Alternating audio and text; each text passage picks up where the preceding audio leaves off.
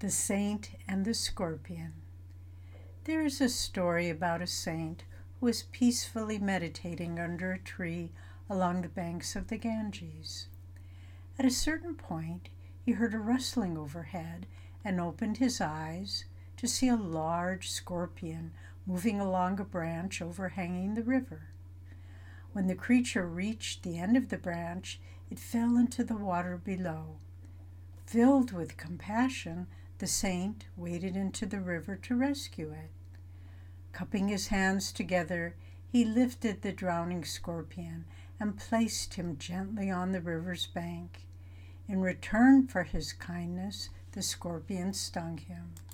Unperturbed, the saint then returned to the peace of his meditation.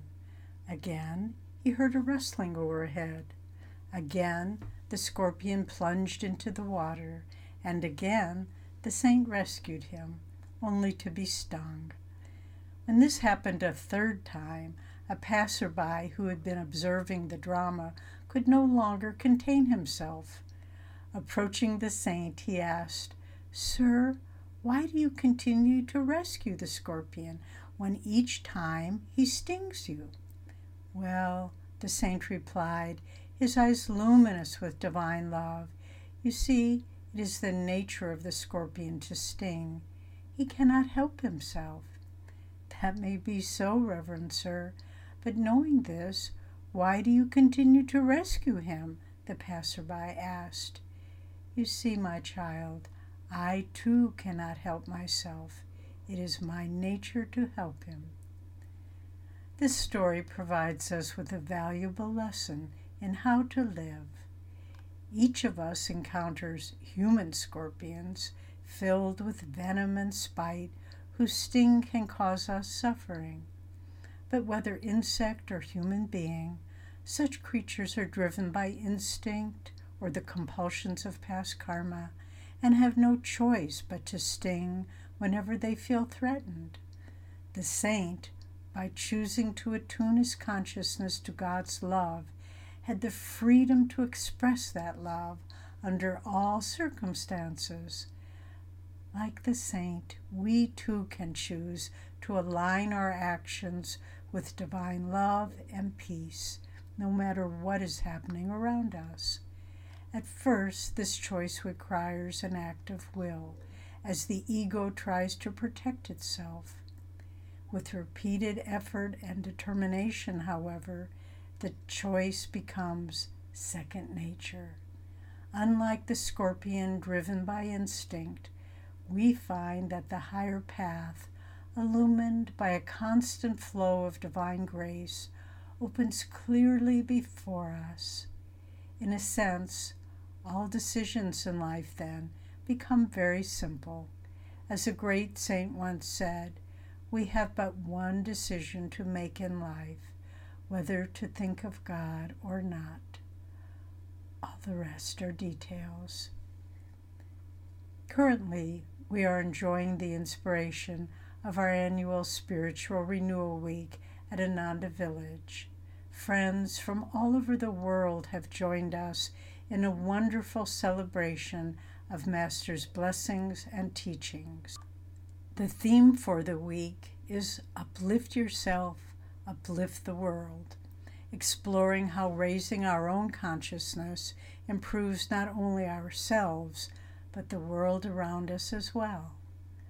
Just like the saint, we can choose to express divine love and forgiveness no matter how the world behaves. Then we build an inner fortress of higher consciousness, which is impenetrable to the forces of darkness. Uniting our efforts, we can create a great realm of light that can guide the world forward into a new era of peace and harmony. With joy and blessings in God and Guru, Nayaswami Devi. Hello, friends. I'd like to share a few more thoughts on this theme based on the story of the saint and the scorpion. You know, the ability to choose the higher path is one of God's gift to us. We do have free will. And every time we choose the higher road, our free will increases because we align ourselves with God's freedom. And every time we choose the lower road, we limit our freedom, we limit our choices, because then we are aligning ourselves with the forces of materialistic consciousness, which is always limited. There's a beautiful letter from the writings of Master's most advanced woman disciple, Sister Gyanamata, in which she tells the story of a great test that was coming to her. And she was praying, she knew it was unavoidable, and she was praying to God, let me know what to pray for in this situation.